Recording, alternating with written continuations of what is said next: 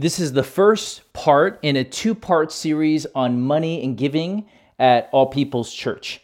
Now, this is part of the larger series called APC 101, which is for our members or people who are checking out membership at All People's Church.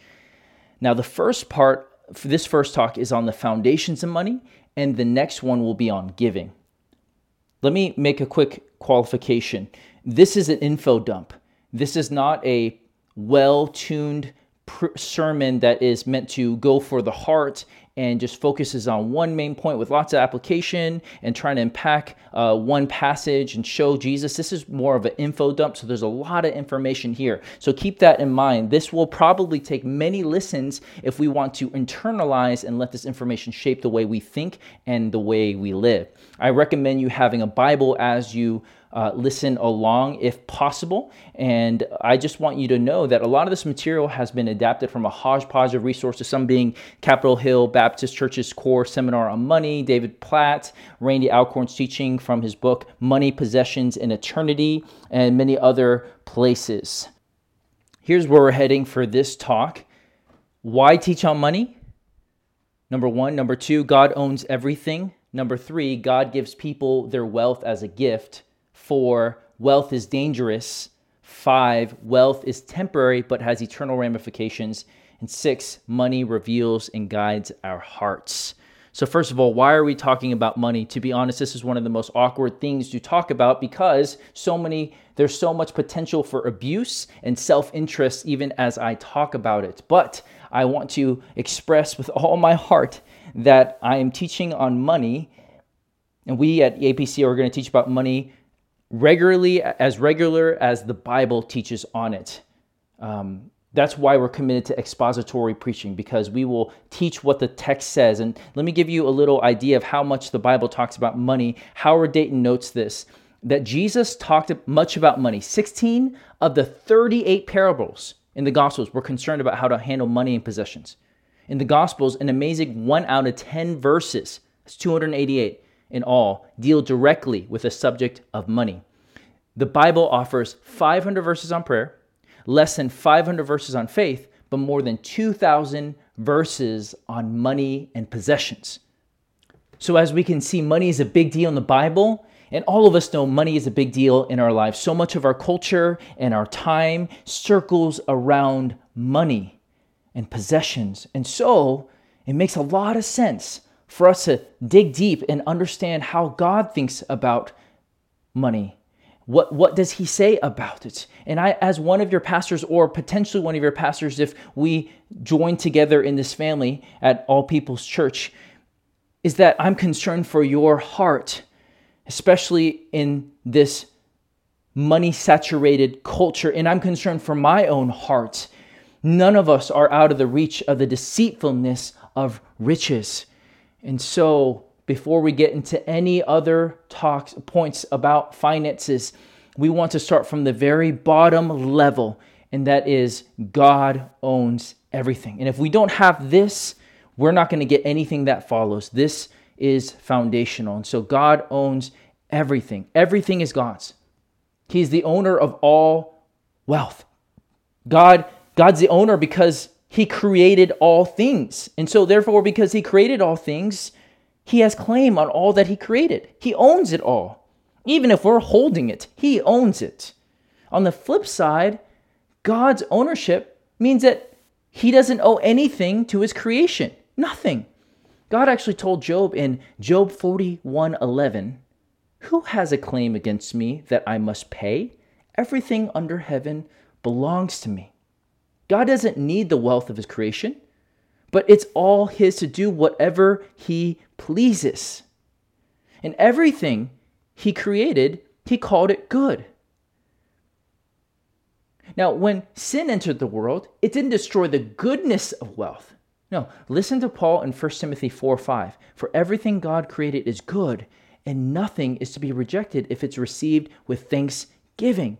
And so these things that God has given us, all wealth, all possessions, they are good gifts. However, because of the fall, our hearts are bent inward. And so we take a good gift and we turn it into an ultimate thing. We take a gift and we make it God. We take a created thing and make it the creator for us. And so that is the chief issue here with wealth. See, in fact, wealth can be a very good thing. The enjoyment of wealth can actually bring glory to God. Paul says in 1 Timothy 6, command those who are rich in this present world not to be arrogant, nor to put their hope in wealth, which is so uncertain, but put their hope in God, who richly provides us with everything for our enjoyment. See, so side by side, we see that God gives us wealth for our enjoyment, but also that we should not put our hope in wealth. Now, we're not going to have time in this teaching to unpack what does it look like to responsibly enjoy wealth in a way that glorifies God and does not destroy our hearts and neglect all the needs in the world. But that is something that I must hold up. It's a gift and it should be enjoyed. Some Christians actually promote the idea of living in poverty and that God is pleased with poverty. But that's not what the Bible teaches. Self-denial is commanded in Scripture, and that's for sure. And in Scripture, people who are godly and following Jesus may go under some severe poverty, and that's not a sign that God is displeased with them. But just like wealth can be used for good or for bad, self-denial is the same. The ascetic, who just views suffering as a way to atone for their sin, and the poorer they are, the more simply they live, they think God is more pleased with them. This ends up building a self-reliance on their own self instead of Jesus's righteousness, instead of Jesus's holiness. And it actually ends up turning us away from the grace of God instead of pleasing Him. So perhaps as you're listening, you fall into that kind of spectrum. And that's actually personally my struggle is at one level is that I think self-denial is inherently pleasing to God. But self-denial or simplicity only is as good as it leads to something else. And so if you're withholding to withhold's sake, that's not helpful. But if you're withholding so you can be generous, now that is pleasing. And so bottom line, God owns everything. You may have your name on that bank account. That check may be written in your name, but it is not yours. He owes everything. He owns everything, and we owe Him everything. And so the secret to managing money well is to not run away from wealth, but to put wealth under submission to the lordship of Jesus. And so to start off this foundation, God owns everything. It's all His. And even that which is in your possession is really His. You are just a steward of it. You're holding on to it for Him. You are managing it for Him, but it is His. Now, after establishing that none of what we have is our own, but it's the Lord's and all of it is for Him, we also have to come back around and double down on this idea that God gives the wealth to us as a gift. 1 Corinthians 4:7 is a precious verse to mine, and it encompasses many things, but one thing it does encompass is also wealth. He says this, what do we have that we did not receive?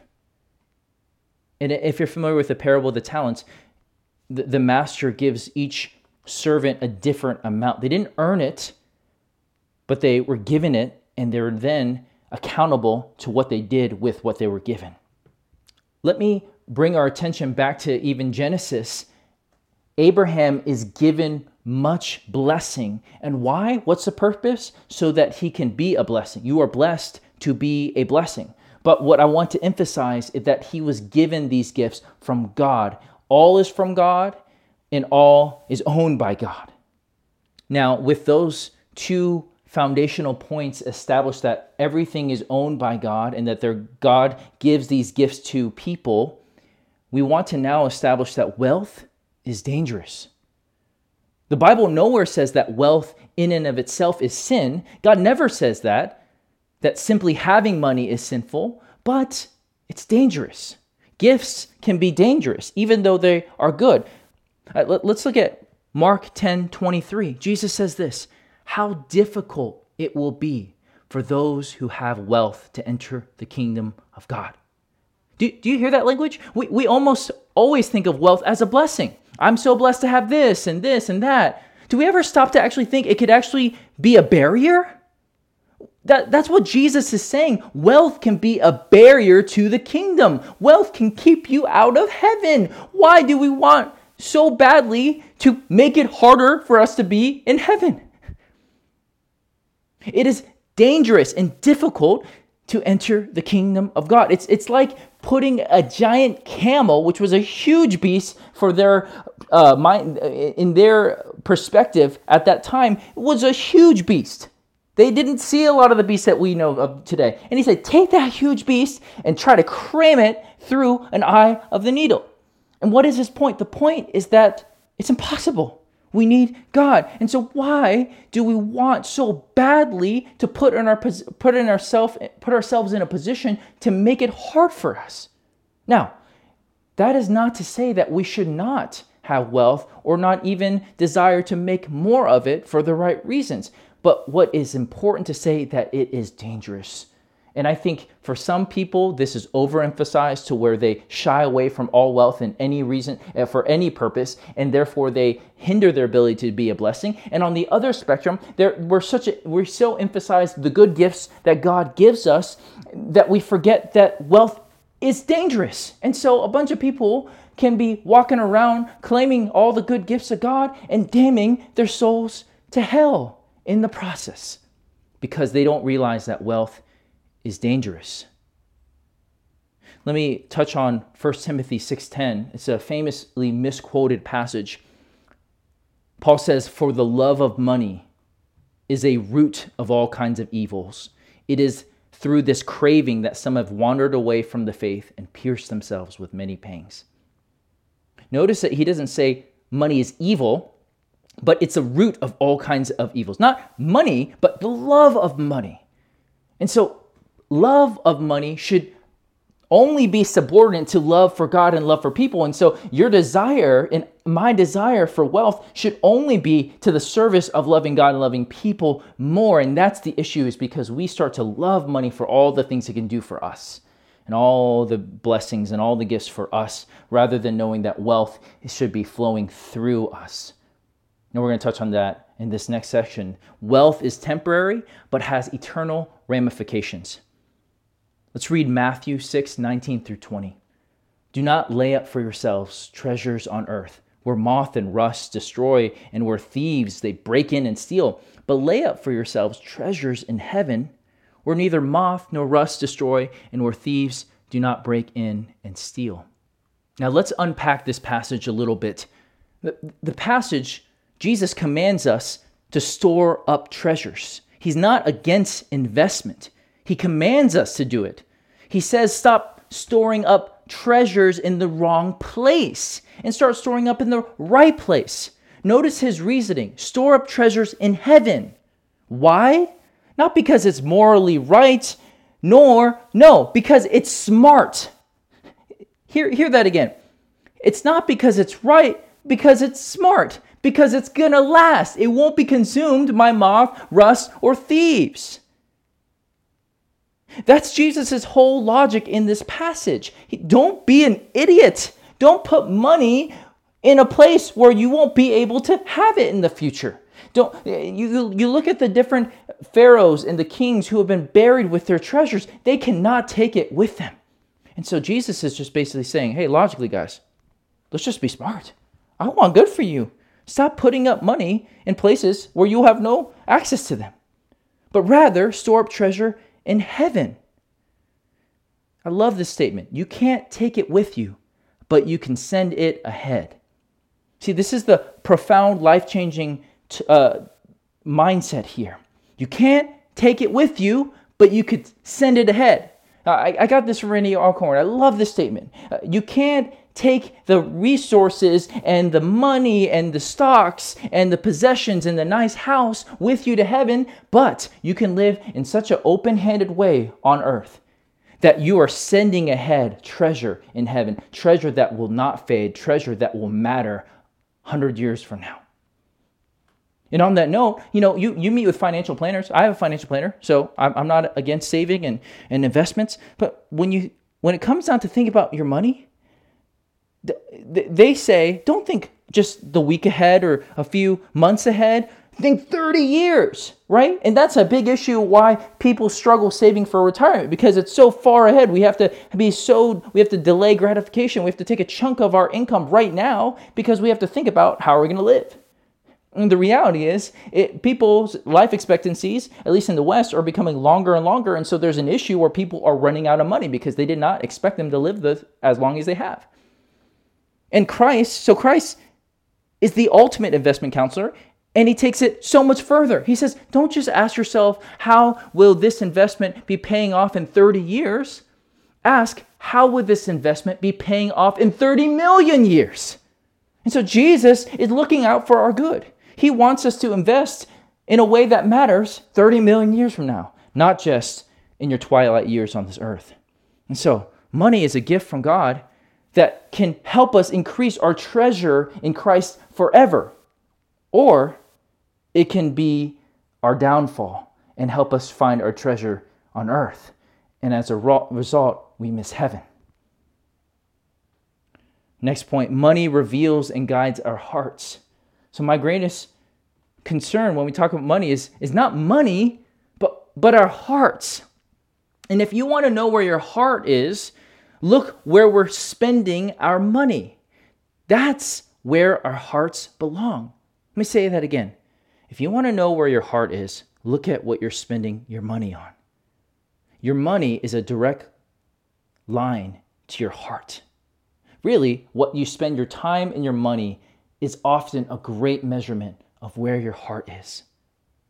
In other words, what we treasure most, what we prioritize, what is truly our God. Not what we say is our God. For how many people on the street can we say, oh yeah, God, we'll say, yeah, Jesus is Lord and God is first in my life, then family, then work and whatever it is. But what if you really want to test for who is the King? Is how do we spend our time? How do we spend our money? Going back to Matthew 6:21, Jesus says, for where your treasure is, there your heart will be also.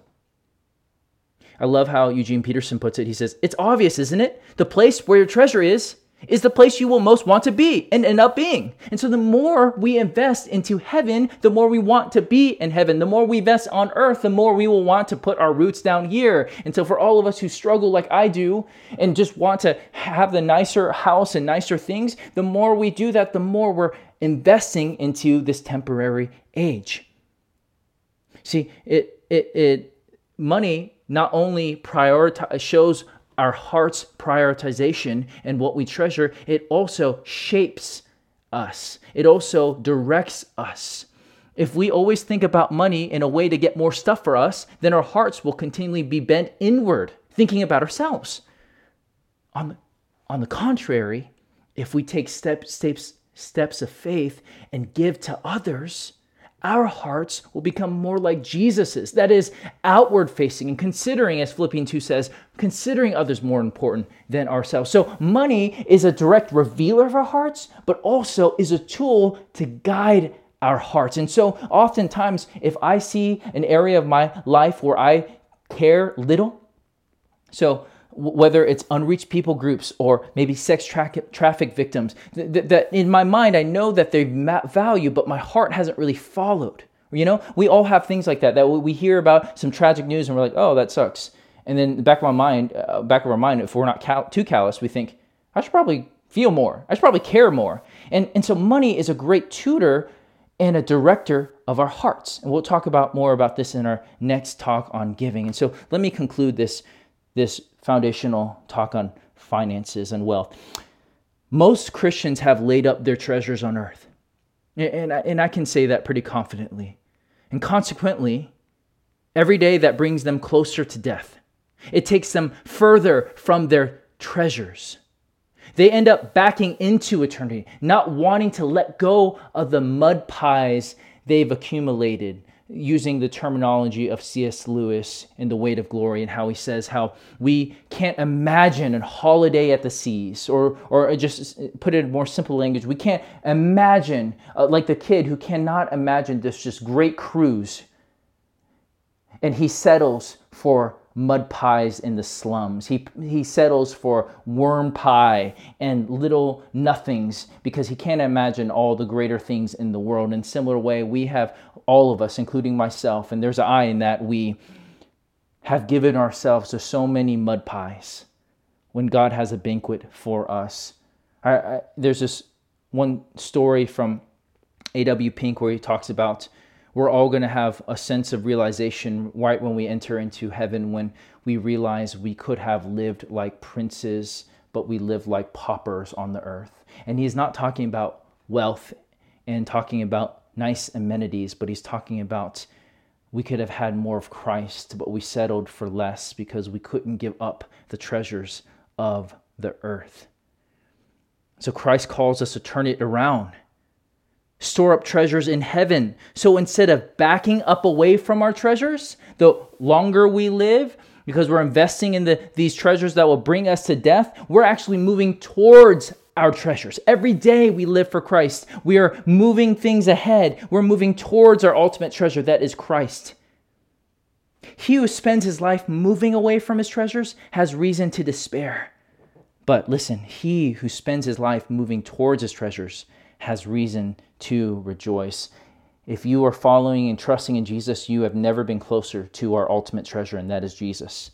And our money, our possessions are either pointing us and helping us fuel our direction towards Jesus, or it's hindering our direction towards Jesus. And so let me finish this time with this question that you can sit on, that I can sit on. Are we moving towards our treasure or away from them?